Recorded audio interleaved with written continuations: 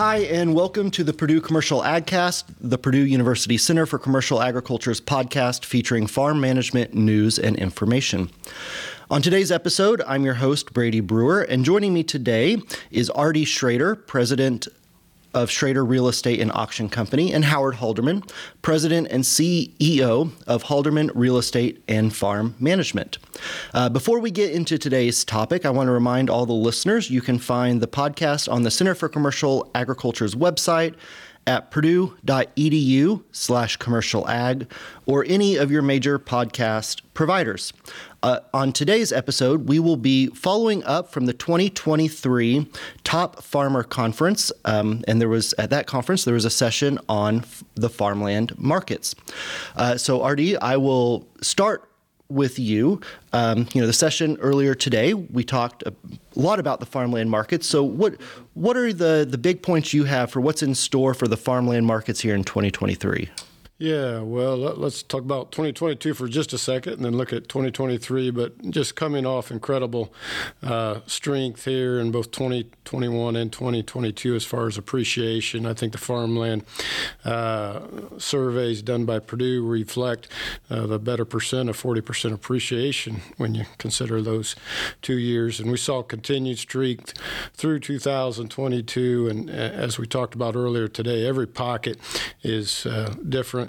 And so it becomes a little challenging making generalities, but evidence of farmland values above $19,000 an acre in Indiana on multiple occasions for pure farmland, not being purchased for transition purposes. So a lot of strength as interest rates rose towards the end of the year here.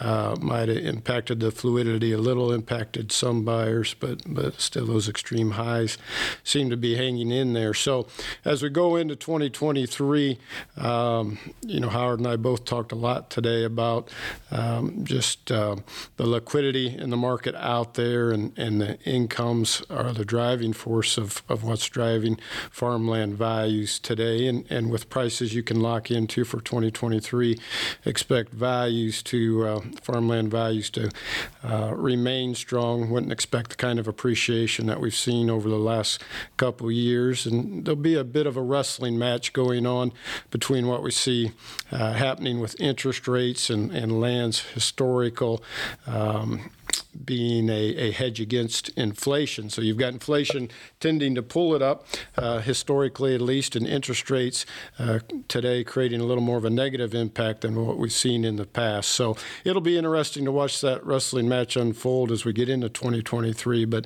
I think values will tend to remain strong. So Howard, I'll push it over to you now. What do you think is kind of in store for the farmland markets? I think RD summarized it well. We've seen a tremendous amount of appreciation, and I think a lot of our appraisal staff and some of our sales staff would say maybe the third quarter we saw sales generally of any kind of quality of farmland sell at top of the market. The fourth quarter, we started to see more volatility. When I say volatility, Brady, I mean that we still had some records type of sales, big numbers, but you also had some sales where you just scratched your head afterward and said, gosh, that seemed a little bit on the cheap side from what we expected. Not necessarily versus historical pricing, but we kind of thought maybe that farm would bring a little bit more money. And I think as we go into 2023, I'm in agreement with RD that we're going to continue to see the farmland market stay very strong. In some cases, we'll continue to see records set in various locations, but there will continue to be a little more volatility where, and I've historically called these hassle farms. So if you've got that 80 acres in 5 fields where you've got some smaller patches, they're harder to farm with today's equipment, and maybe the area from a location standpoint isn't historically strong, there might be some sales of that kind of farm that are discounted versus where other farms in better areas or easier to farm farms bring more money. And I think there'll be more disparity between the top and the bottom and a little more volatility. That's what I mean by volatility in that. But I want people to walk away from here thinking, yeah, Howard thinks the market's probably going to go up another 5% this year, which honestly is kind of the historical appreciation rate in farmland. If I was going to predict, because we are looking at the potential for decent incomes again.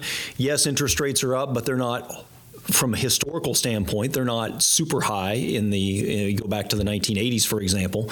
And so as a result, I think we're still in a strong market, but maybe not as fast-paced as what it was. So, Howard, you mentioned the interest rates, and RD mentioned that too. So let me pitch this question to you guys, and Howard, I'll start with you this time. So interest rates are on the rise. We know it. You make the comment that, historically, we're not high historically. If you look back, 20, 30 years, maybe certainly the past 8, 10 years, we're at the highest we've seen in certain areas of, the agricultural sector. But is there, what do you think the interest rates will impact the farmland markets? Obviously downward pressure. Is there a certain interest rate where if it gets to, say, 9% that you think we'll start seeing major impacts and it could put, declining, and we could see some declining farmland markets, or is that completely out of the question? Well, I'll start by saying I think farmland values are impacted by 3 major factors. One, and the most heavily weighted, would be farm incomes. And so farmland values go as farm incomes do. Second is supply of farms for sale. So what's the volume of farms on the marketplace? And then third is interest rates. And when we think about those were largely bullish factors in the last 2 years. Now, we saw an increase in supply a little bit in the fourth quarter last fall, along with the rising interest rates, but farm incomes more than offset either one of those factors being a little bit bearish. So I think, Brady, to answer your question, I don't know that it's a certain interest rate that causes the market to tip down. We could probably survive with 9% interest in your example, as long as farm incomes stay high enough and we don't have a flood of farms coming onto the market from a supply standpoint. So it really is those 3 things working in concert with each other. What we've lost is from 2015 through 2021, we were in a low interest rate environment, which was bullish. We had a very low supply of farms for sale, which was nice because our farm incomes were not that strong. I think the 15 to 20% decline we saw in land values during that time period might have been more had we had additional supply come on the market during then, but we didn't.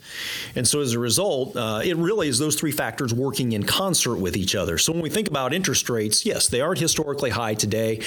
9 is certainly a bigger problem than 6 is. So it's going to have more of a negative impact. But really, I would also want to know, well, are a lot of farms coming on the market, and where are farm incomes? So tell me it's going to be $4 corn and 9% interest, then I'll tell you the land market's going down. Yeah. So it really is not just in a vacuum. RD, I'll ask the same of you. What do you think about the interest rates? Is there a level that you're going to start to get worried at, or do you think there will be pretty minimal impact here over the next year? Howard summarized it well. It's a trade-off between the liquidity out there, the amount of cash out there that's going into farmland in concert with the interest rates, and the supply side, as Howard mentioned. The prices that we've seen over the last couple of years, most people, if they were thinking about selling, they probably sold to capitalize on those kind of values. So I would expect as we go forward, maybe not to see as much value, and that will create a little more pressure upward on values to offset what's going on with interest rates. And so I do believe with interest rates at this level, it starts chiseling away at what we see with the amount of cash out there, okay? Now, what these incomes look like through 2023, 2024, and how that trade-off between income and interest rate, what that really looks like, it's hard to say without weighing the income side. Now, obviously, producers can lock into some awfully attractive corn and bean prices today, and while inputs are up, there's certainly considerable margin out there to keep adding cash to this market. And so that trade-off is hard to say. Interest rates are critical,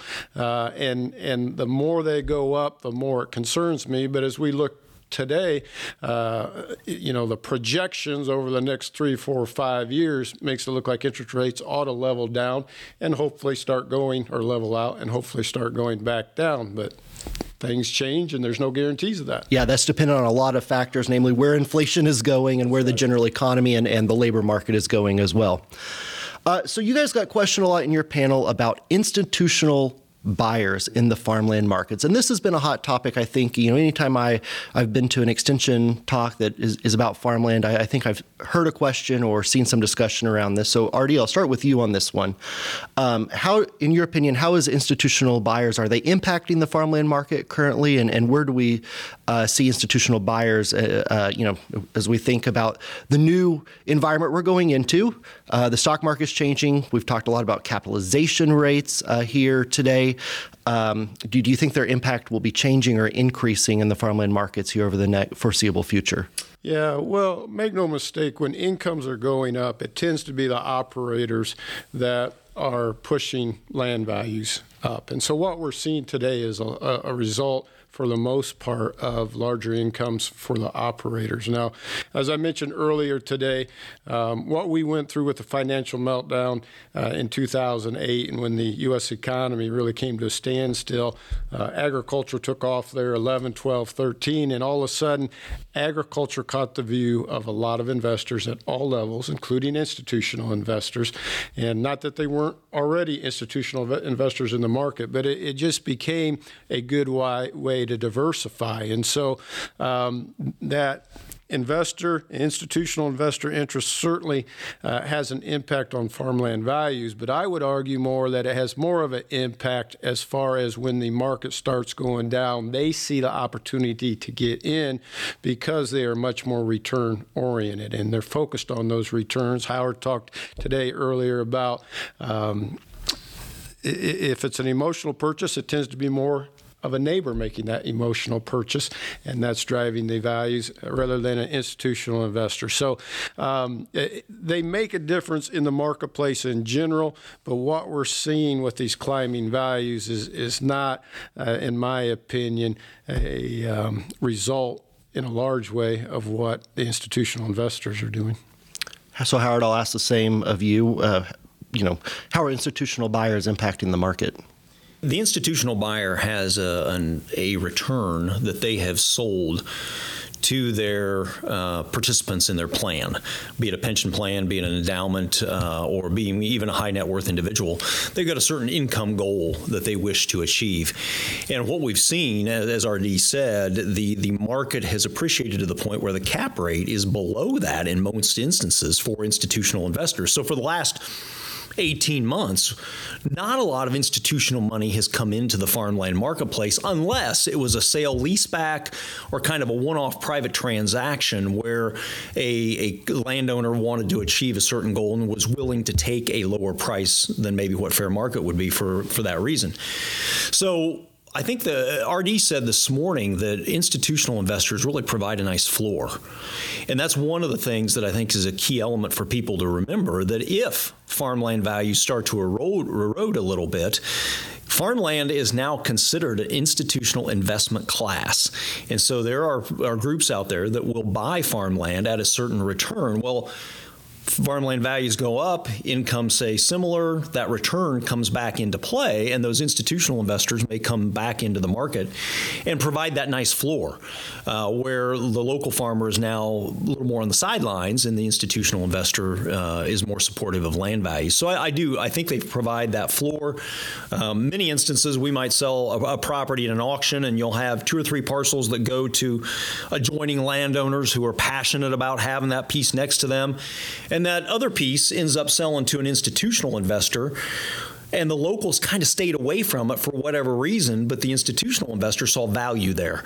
And that's really where they fit in and they provide a nice floor in that overall sale result. So that wraps up our conversation today over what we expect is in store for the farmland market here in 2023. I just want to remind all the listeners, for more farm management news and economic information, visit us at the Purdue Center for Commercial Agriculture's website at purdue.edu/commercialag. You can also find us on Twitter with the handle of @PU Commercial Ag. On behalf of the Center for Commercial Agriculture here at Purdue University, I am Brady Brewer, and we thank you for listening.